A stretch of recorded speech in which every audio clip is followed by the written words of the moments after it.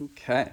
So looking at this, mental gremlins is the term I landed on, but if we have something better, I'm totally cool with something else. But the idea being these are your gut instincts, as well as kind of Welcome back to another episode of Kendall vs. Kendall, presented by JensenUSA.com. This is where we explore the world of bikes and beyond. For our first-time listeners, my name is Jeff Kendallweed. I'm a professional mountain biker. I spent 10 years working on the supplier side of the industry. And as always, my co-host is Jensen USA's very own Seth Kendall, mechanic and marketer who just moved back to the Pacific Northwest. How's it going, Seth? Man, it's going pretty good. Things have been hectic, but we're really excited to be back in the Pacific Northwest, back to my hometown, and enjoying the beautiful area out here. You know, I've really been enjoying this podcast because, one, you're one of my personal riding heroes, and so it's a great thing to kind of get to know you over the internet, in a sense. And I've been thinking about this a little bit. I was like, it'd be kind of cool to let our customers and listeners join in on getting to know who we are a little bit. And so I thought we'd just kind of open up things a little bit with talking about what jiggling our liver is the term I always use. So, the thing that's got you excited or happy in life. So, what's going on with you the last few weeks? Man, I'm trying to get better from this broken shoulder. So I've been trail running a ton, not going super fast. I'm doing like 10.5-minute miles on these runs, but they're on like actual single track, so it's not too bad. Nice. And then I got my motorcycle going again after I had some downtime with the shoulder, so I put a dual sport kit on it, got it all street legal, have a license plate on it. Yeah. So I've been riding around on that thing a little bit, and I'm stoked to be doing more motoing this fall and the end of the summer here with my shoulder working again. I've got back on the bike a couple weeks ago, and I'm riding this hilarious little Mojo 3. I'm very out of control and having a ton of fun. That video was super cool, and it was cool to see kind of how that how you translated between the bikes in your recovery and stuff. So definitely a cool focus there. Thanks. How about you? What have you been up to besides moving across the country? Yeah, so that's the main thing, right? That's definitely caused me to ride less bikes. Sadly, if you look at my Strava over the last, almost 8 weeks now, I have only a handful of rides under my belt. But I did get my Ibis Ritmo finally, and I got it out for one ride before taking off on another trip to go record a bunch of videos for Jensen. And man, that bike rips. Like, I literally could not say it better. It is so insanely good. Still have to dial in the suspension a bit, but other than that, that thing's great. But beyond that, honestly, it's just about exploring our new area. Hood River and the Pacific Northwest just has like a ton of good food and beer and wine and all that kind of stuff. And I love all that. And so I've actually been finding kind of a new appreciation for IPAs. And I say that really hesitantly because I don't love hops, but there's a bunch of beer up here that's really evenly balanced. So low on the IBU rating and everything. And so I've kind of been, dabbling in a new style of beer that I'm not usually a huge fan of. So it's kind of cool to step out of my comfort zone a little bit. Right on. I mean, I can't stand gnarly IPAs in the summertime, but in the wintertime, getting home from a cold, wet ride, then I can get into one of those. And right now, I'm more into the kombucha. Fair enough. I'm really digging on sours these days, and I know that's a really polarizing beer of sorts. But man, with the different cherries and stuff around this area, people are bringing out some amazing sours. That's right. Hood River's got a massive cherry growing scene. I kind of forgot about that. Yeah, it's pretty cool. So I've actually got a local buddy here who's a dentist, but a hell of a brewer as well. And he's got a beer fridge with 3 taps on it. And one of them is a sour with cherries that he did that's just absolutely fantastic. So we tap into that pretty regularly. Oh, nice. Oh, I need to get down there and visit you in Hood River. We can do a tour. We can ride Post Canyon. Maybe I'll ride my moto in Post Canyon as well. Yeah. But let's get rolling on our latest topic, mental gremlins. What are we talking about when we say the term mental gremlin? Yeah, man, mental gremlins are something that are both good and bad. It's kind of like the old movie Gremlins, right? There's that sweet little one, but then there's the other ones that turn all psychotic. That's kind of the same thing here, right? It's not always bad, but it's not always good. And here's what they are. It's basically that inner voice inside your gut or in your brain that tells you, no, don't go. You don't want to do this. It's too risky. And there are going to be times where you need to listen to that, and there's going to be times when you need to kind of push past those. So we kind of wanted to look into that today and see, when do you need to push past these mental gremlins, and when do you need to listen to them and say, not today, or I'll come back to that, or maybe I need to session this line in a different way. And so we really wanted to kind of discuss how to deal with mental gremlins and do that kind of thing. So I imagine that you're kind of dealing with this right now, right? You just had kind of a big wreck where kind of watching the videos, it wasn't like you were riding way outside of your limits, but there was this thing that happened. No, I was riding in a straight line, and all of a sudden I'm on the ground. Yeah. It was a total accident. The worst kind of crash to have, but the kind of crash that happens to all of us. Yeah. So how does overcoming something like a big wreck like that, how does that process out for a guy like you? Well, I wouldn't say I've overcome it yet. So, when people are riding mountain bikes and they start off, I don't know. For me, when I started riding mountain bikes, I was very much an adrenaline junkie and just wanted to pin it and get as gnarly as I could. And that was it was super fun to ride on the ragged edge. 20 years later down the road, I've been hurt a couple of times, sure, but that adrenaline feeling's kind of gone away a little bit. And so now when I'm riding, it's way more analytical. So when you're talking about mental gremlins, you got to kind of consider your initial perspective towards the sport. Are you riding because you're expressing yourself and it's good exercise, it's fun in the woods? Or are you riding because you want to send it, you're looking for a bit of a thrill, you want to push your own limits? So you've got to kind of look at mental gremlins within either of those. There's more context than just those two for mountain biking, but those are two major ones that I have seen with folks, in our roughish age group, and at least where I've been riding over the years. I know some people ride more for the community, which is fine and all that, but then they'd probably have a very different aspect or context on mental gremlins. But yeah, for me, I've been thinking about how much it would suck to crash to my left side and about how I should maybe settle down a little bit until I have my strength back. Yeah, and I totally feel you on that. We've talked about, I wrecked earlier this year, shoulder injury as well. And I actually never hit that jump in the same way again. You could roll it into this kind of sketchy little log thing. And I found myself just going, you know what? For right now, that is not the jump I'm going to focus on. And it was funny because I was hitting other jumps bigger, harder, farther, faster. But for whatever reason, that little one, I just made the decision that gremlin was just going to live there permanently. And so, I ended up leaving that area, and that gremlin's still there. I probably will never hit that jump, and it's just the way it is. So kind of with that idea, what do you think the difference between good and bad mental gremlins are, and how do you identify when there's a good one or a bad one? Dude, I can't tell what a good mental gremlin would be. Do you want to give me some insight on that? Yeah, no, I totally have them. We had a series of jumps, again, at my old trails here, and it was not a really hard series, but you came in through a kind of weird corner, and then there was a real quick succession of a couple of jumps, one just being a setup jump, and then the next one being a little tabletop. And the margin of error was pretty small on this. You had to land just in the right area on both jumps. And there have been times where I've come in, I'm, feeling kind of off on my game on the trail, and I hit the first jump and I land awkwardly and just absolutely scrub the next one because I just know that I'm just not in my right frame of mind in that situation. And so for me, that mental gremlin that day is hey man, you're not there. You're not riding it. Okay. You're not riding on point. And so, I just stopped. And then there's other days where I come in and that same set of jumps, I come in and, maybe I didn't just quite get it right that first time, but I'm oh man, I totally have that. And I would actually stop, turn around, hike back up and go session that.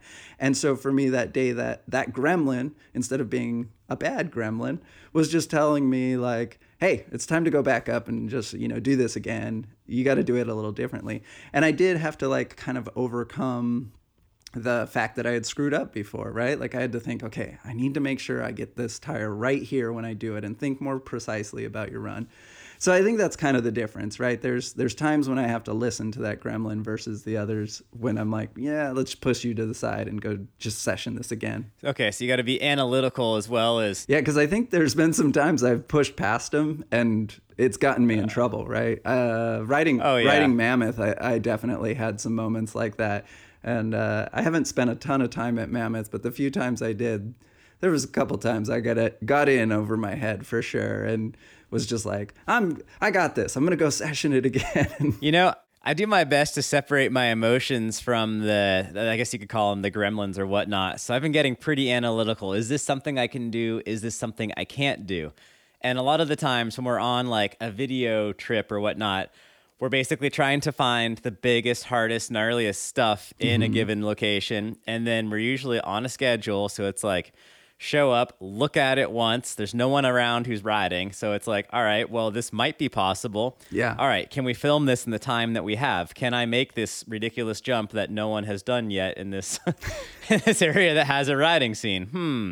And then it's like basically a decisioning process, but it's, yeah, in that instance where I'm trying to decide if something is too big or if it's not big enough, like, yeah, I just try to separate emotions entirely. I think that's where problems come up, is when you listen to the emotions a little bit too much. So if you get too nervous on something and you go and hit it anyhow, then you're listening to if you're not listening to your good mental gremlins, as you'd say, then you're going to hit it super tense, be prone to braking too hard. If something goes a little wrong, you're going to freak out and grab the brake super hard, and you could very easily cause a crash. Whereas if you hit the same section super loose, and confidently, you probably wouldn't have a problem. So, yeah, there definitely is that. I've got a couple of jumps that are exactly that, where I had, again, it was a wreck. I had been kind of building up on a jump, and I had a wreck. It wasn't anything major, but it just happened to be on the same shoulder that had been messed up before. Ooh, and I literally had to tell myself every time, because even though it didn't really it kind of hurt, but like I just was fine a little week later. It wasn't all that big of a deal, but every time I rolled into that jump, I had to tell myself, like, let go of the brakes and think loose. And yeah, it was funny because, you talk about being analytical, and that's actually what saved me on that. I'm guessing I'm just putting that together now, that I was like pushing away that emotion and of fear and stuff, and just going into you can do this, the speed, and just kind of calculating the whole thing. And that calculation apparently is what allowed me to actually be pretty confident on this jump ultimately. For me, breaking down a sketchy line into individual little bits and pieces, that helps a ton. So if I find something super, super sketchy, like in the Ritmo LA video, there's a water tower thing. Yeah. And I wanted to jump off of it, but it was like an 8-foot drop to flat. And then right after, on the run out, there was a boulder the size of a Volkswagen Beetle kind of hidden behind some bushes. So it looked like you could ride into it and no big deal, but there was a real granite boulder in there that would just stop you dead in your tracks. And on the other side of that, there's a bunch of stumps right at pedal height. So the run out was just super sketchy. The drop was pretty darn big, and I've only got a handful of big drops and stuff in me until I'm just too wore out to keep filming. And then I thought it was kind of lame just to pedal in circles on top of the water tower and then try to jump off straight. Like, not that rad. But then I was thinking, it'd be really cool to jump onto this water tower. And there was a scrap piece of aluminum hanging out there on the side of the trail and some cinder blocks. So I was thinking, like, well, maybe we could just build a ramp out of this because it's too far and too high to bunny hop. And yeah, the run-in had a problem because there's a bunch of rusty, broken nails on the run, and you had to kind of pedal around some. This is Mother Nature. This is out in the wilderness. There's just tons of trash in the desert in Southern California. You'd be surprised. You know what the rest of us are saying? Those are all signs of the world telling you you're not supposed to jump onto this water tower. I know, but the way the light was, it would look sweet, and it was like, individually, these things were all pretty doable, but there was so many ways it could go so wrong. And I got pretty nervous. And like, to be nervous about an 8-foot drop, about an 8-foot long jump out onto this little thing, like none of that stuff was big enough to really be like legitimately nerve-wracking. So I had to break it down into individual little aspects. So the first thing was the run-in.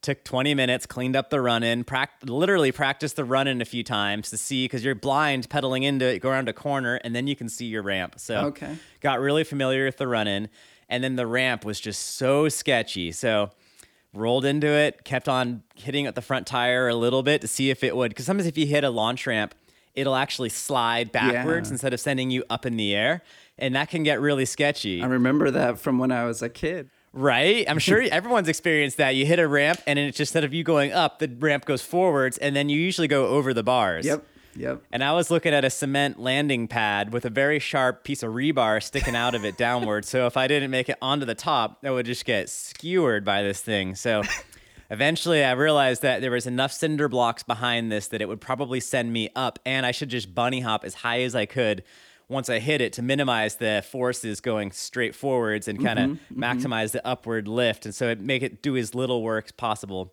to make it less likely to, collapse.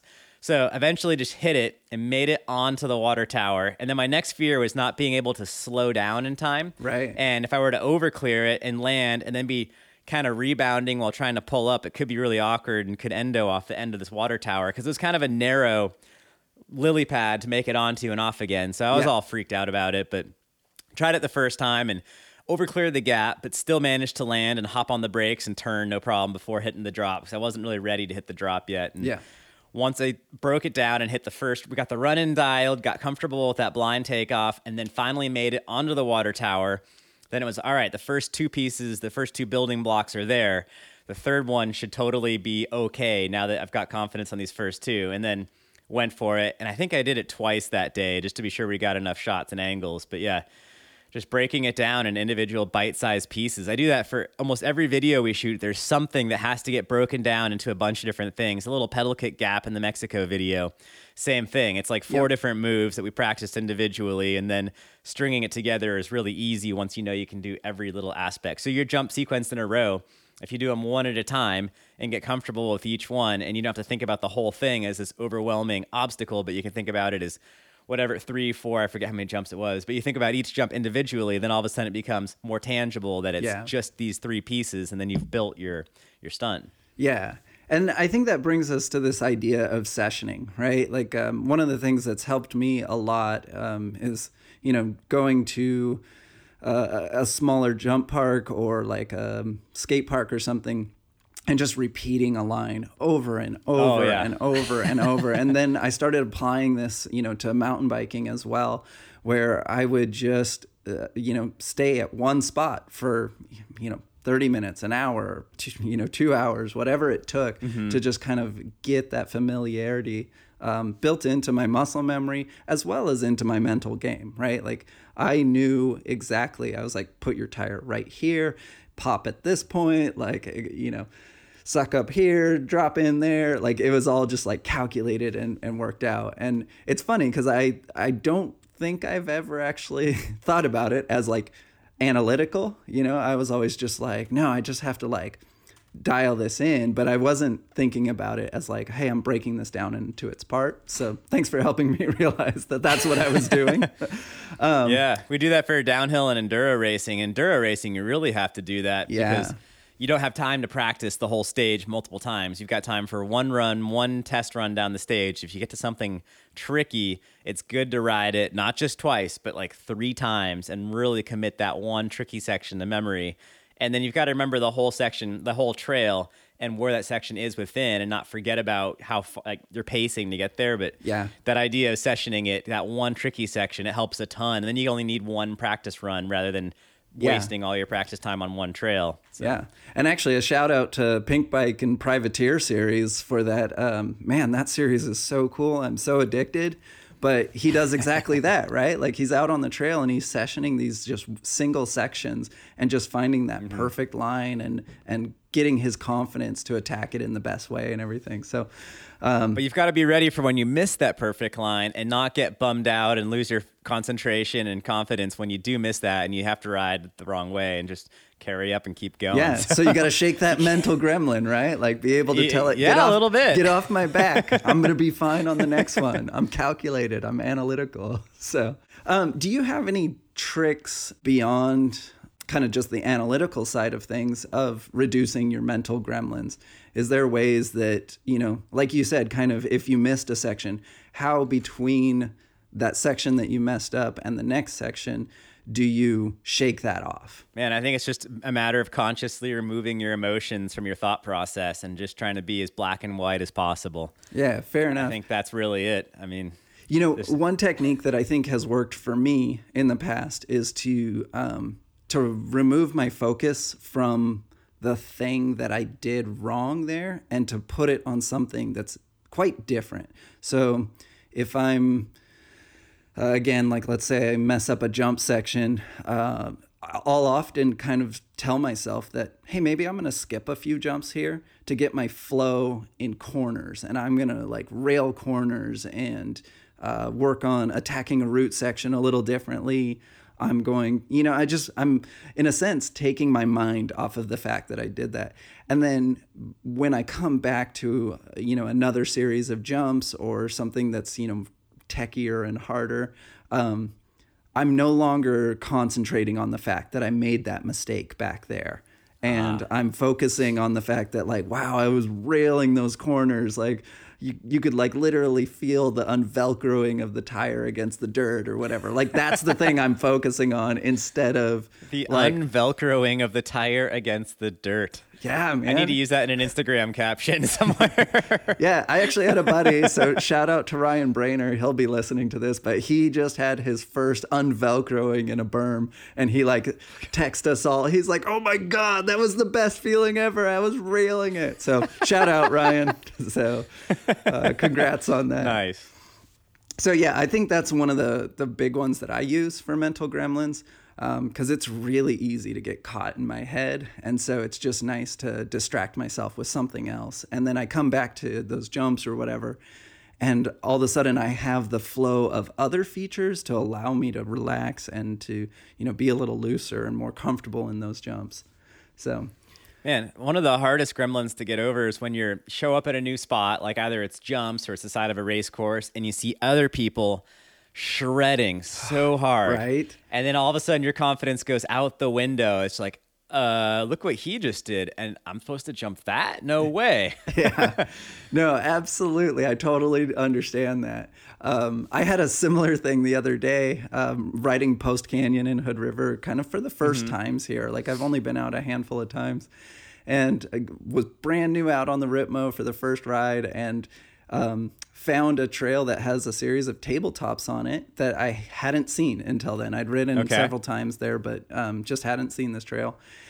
And so I was like, you know what? It's all tabletops. I'm going to go in there. I'm going to like start feeling out this suspension and stuff. So I had already set the precedent really low that like I was not sending these jumps. I was literally like probably going to like table hop most of them and just kind of feel out the suspension and stuff. And this guy goes down in front of me and like he's doing pretty good. He's like sending them nicely, not huge, but like real comfortable. And I let him go first and I give him a good amount of space. And then I was like, okay, cool. I'm in my like chill space. And I start going down. And all of a sudden I realize that at the end of the jumps, he's turned around and is watching me. And so all of a sudden I'm stiff. I'm like rigid. I'm uncomfortable. I'm scrubbing way too hard. Like, yeah, it was terrible. And I had no good excuse, but it was just that funny thing that there is a peer pressure that exists out there, right? Like whether it be that they're riding at a high level or they're watching you or whatever it is. And yeah, man, it's hard to shake that. So do you have tricks for us there? Anything we can learn? I do, actually. Yes, well, I need it. I get this a lot when I show up at BMX jumps, like really gnarly BMX dirt jumps. Okay. And it's just like, all right, I'm supposed to be jumping these.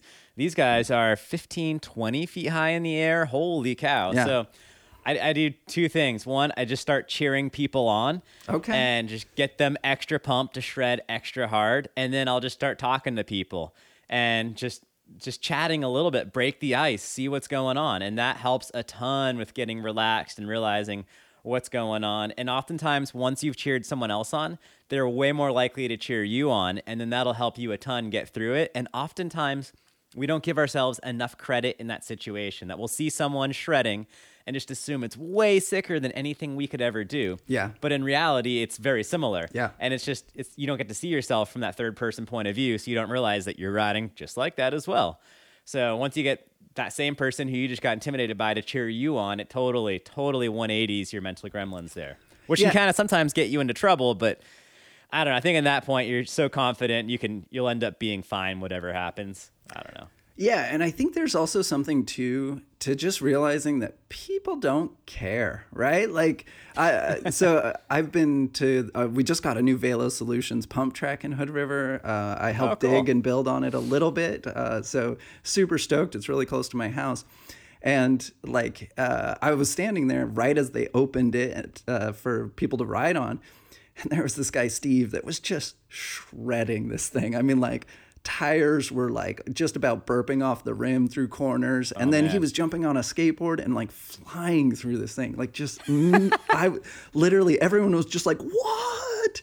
And then like I ended up talking to this guy, and like he's just super cool, just really nice, and like I immediately went from like kind of being intimidated by him in that he was so good at riding, I mean just so fast and manualing everything and whatever, to all of a sudden I was just like, no, this guy doesn't care how good I am. Like, he just is a nice guy, and he's stoked to have people out riding bikes. And like, I think that's most people out there. That's most riders. And, you know, I don't have to perform at their level for them to have stoke for me and to want me riding there and everything. And so I think there is something to that, right? You engage with people to disengage that gremlin that's on there. So I think this brings us to another concept too, is there are people who approach a feature with a mental gremlin. I think back to Hulda Crooks area in Southern California that we rode all the time. And there's a series of jumps kind of at the bottom and a couple of gaps in there, nothing crazy big, but they were bigger jumps. And a lot of people would get there and kind of like, you could see the mental gremlin happening.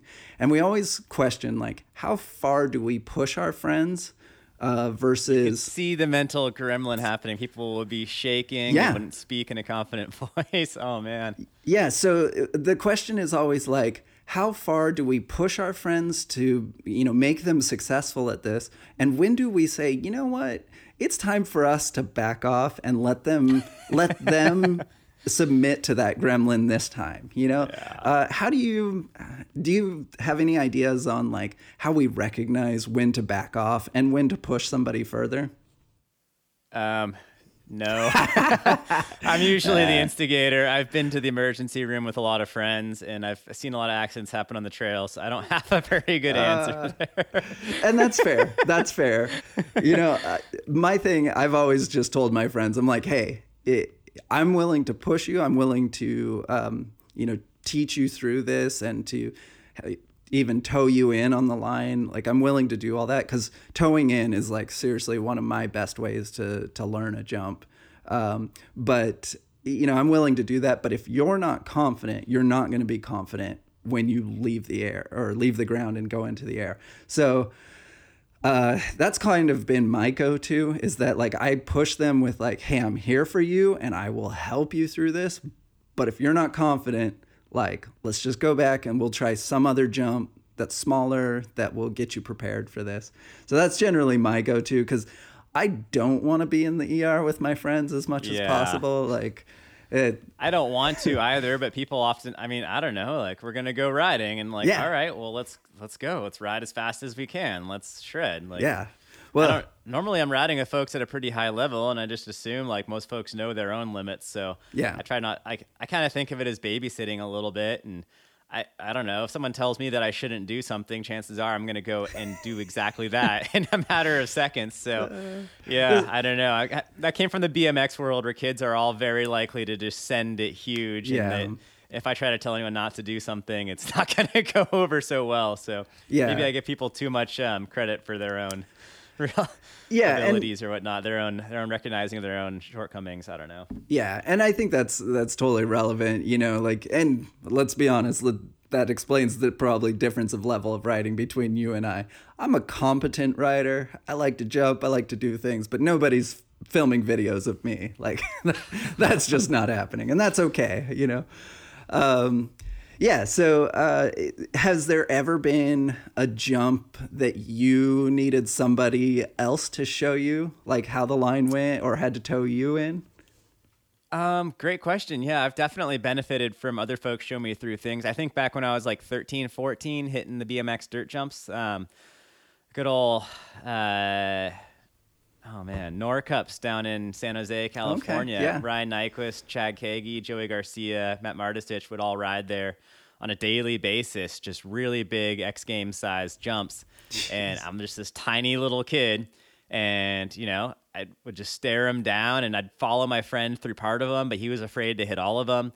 So then I'd have to wait for someone who was really, really legit to show up, and then I would follow them through, and that would help a ton.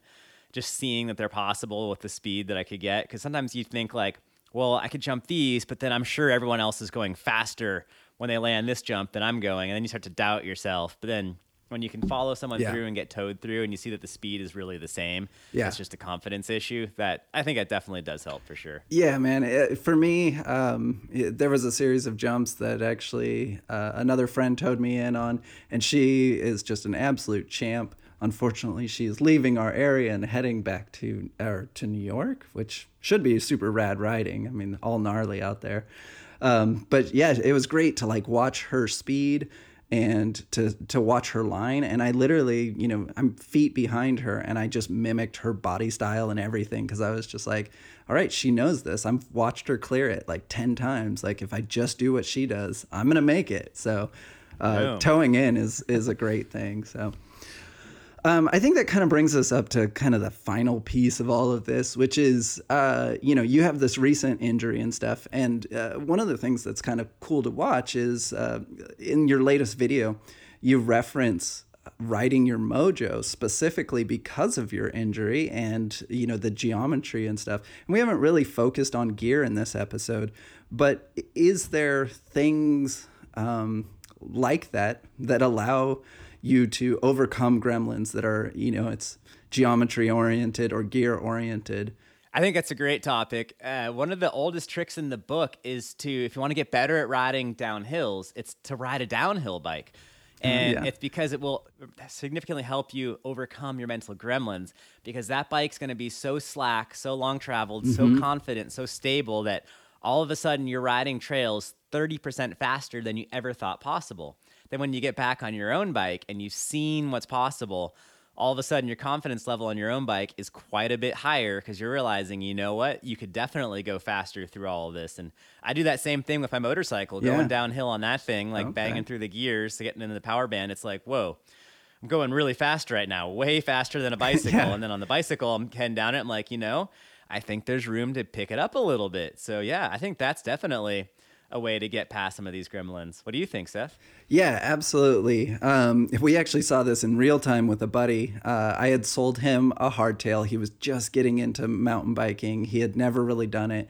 And so I sold him this hardtail and he charged that thing pretty hard. But when it came to kind of the techier, gnarlier stuff and jumping, there was always this kind of timidness. And he was like, yeah, man, I'm not meeting the limits of this bike. I'm not meeting the limits of this bike. And then when my Mojo 3 came up for sale, he bought that. And I pushed him really hard on buying it too. I was like, dude, you got to buy this. You got to buy this. He's like, man, I don't need all that suspension. I don't need... Used car salesman Seth comes out. Yeah, right? He's like, I don't need that. I'm not even riding at that level. Like that bike's way beyond me, blah, blah, blah. And I was like, dude, you need to buy this and you need to just understand that this is going to make you a better rider, or it's going to give you the opportunity, I should say. And I swear within a month, he went from being like a pretty decent rider to like a full-on shredder and like hitting jumps bigger than I'd ever seen him jump. He's like railing turns harder. He's doing all this stuff. And like still, if he were to jump back on a hardtail, he'd be railing it. But it really was that bike allows him to kind of get a little wild, right? Like a little more stupid on things, and it can save you. And that way you can build that confidence safely. And so it's really cool to see that in real time because, over my career, I've kind of, I think I've morphed really slowly or evolved really slowly. So I never felt that personally with me. Like it just kind of feels like this long journey of like getting slowly better. But with him, I mean, it was like almost overnight just how much better he started riding after getting on a bike that was really capable. it opened his eyes to what was possible and what could be had right there, what's completely doable with the right setup. Yeah, I mean, it's kind of bonkers because we built this 16-foot creek gap that was super fun, but pretty sketchy. Like it had this weird little log thing across it and whatever. And he went from like hardly jumping to, man, I don't think it was even 6 months later, he like hits the 16-foot creek gap. And you're just like, dude, you understand, like that's next level. You've been riding for 2 years and you went from like barely riding your hardtail of full potential to like hucking this thing. So, right. Yeah. Anyways, I'll do a shout out to Jake. Hey, Jake, you'll be listening to this. So nice. Anyways, nice. But yeah, how has that mojo played out in your recovery? I know you mentioned it a little in your video, but maybe our listeners haven't caught that one, although you should. So I was riding the Ripmo for a little bit, and it was okay. I could totally ride. Not like I couldn't ride very fast, but I could ride around. It was kind of hard to get it off the ground. It was kind of hard to just even do a wheelie. It's a 29er, has a 160 travel fork. It's got a pretty long wheelbase. It's a pretty big bike. When I was healthy, it felt like a tiny little bike compared to my HD4. So I thought it would be fine, whatever. Didn't think much about it, rode it, and I figured, I'm still pretty hurt. This bone, all these muscles haven't recovered yet. Yeah. And then the Mojo 3, I was excited to get it back up and rideable, and I just had an idea that 36 fork would make that bike way cooler. And it did. But then it blew me away. Yeah. Well, here's what happened. I got it on the trail, and that bike has a much shorter chainstay than the Ripmo does. And the whole wheelbase is a lot shorter, and all of a sudden I needed a lot less strength to pull it up and get it off the ground. Yeah. And with less travel, it was just easier to hit little bumps and pop it up airborne. So it was just much easier for me to ride with my weaker shoulders. And yeah, it totally is. It's been helping a ton with getting me out and able to ride. Awesome. And I'm still looking forwards for my first crash on the somewhat recovered shoulder. I desperately need to spend more time in the gym. I've been so busy with all the work stuff. But yeah, coming back from an injury, one of my favorite moments, and it happens to everyone, I think, is when you realize that, yes, you can crash again. Oh, my gosh, so yes. Starting the last couple of days, I've been kind of getting to that point where I feel like I probably could withstand a crash and I wouldn't just re-break it all of a sudden. But there's that initial time period after your injury where you're like, I'm fragile, I'm broken, I cannot hit the ground right now. But then you start riding, getting back into things timid and tentatively, but you get to a point where you realize, oh my goodness, you have like a little tip over, or you smack a tree or something, but something happens and you realize it should have hurt way more than it did. And then you're like, you know what? I can crash again. Yeah. And that's a huge boost of confidence. I'm waiting for that to happen again with the shoulder, but yeah, I'm looking forward to that. Yeah, man, I had that same experience with my shoulder. Granted, my injury wasn't quite as intense, but it's been kind of a weakness for most of this last year. And yeah, there was just kind of this click over moment where all of a sudden I was like, oh no, I can pull up hard. I can, like you said, take a wreck, because I did, and it didn't hurt all that much. And I was like, oh, okay, yeah, I'm good. Let's push this. So yeah, man, I think that tip over is really crucial and stuff. So, as I get older, that recovery time is getting longer. But yeah, right. Like I wish for my days of teens and 20s, but at the same time, like I'm learning to really enjoy some other aspects of riding as well. And, it's pretty good. So, well, with that being said, I think that kind of wraps up this whole idea of mental gremlins. And hopefully this helps some of you out there to, know when to listen to them, know when to push them away, know how to push them away in a meaningful way that allows you to analytically think of this and to sections and to become better riders because of it. But at the same time, ride within your capacity and know when to back off and say, hey, not today, maybe tomorrow. So hopefully this helps. It helped me. I'm probably going to go ride this evening and put some of this to use. So we'll try that out. Right on, Seth. Well, thanks everyone for spending some time with us today. If you like this episode, be sure to subscribe and check out our previous episodes on iTunes, SoundCloud, or Google Play. If you have a topic that you'd like us to discuss, definitely shoot us an email at podcast@jensenusa.com. And be sure to follow Jensen USA's Instagram and Facebook pages for other podcast updates. Awesome. And if you're looking for more entertainment for your ears, make sure you check out Jeff's very own podcast series at www.jeffkendallweed.com. That's all one word. You can also find him on Instagram and YouTube, where he drops new content weekly. You'll find tech knowledge, unbelievable writing, and heaps of infectious stoke. So make sure you check out his pages. Now, we bid you adieu, and remember, keep pedaling.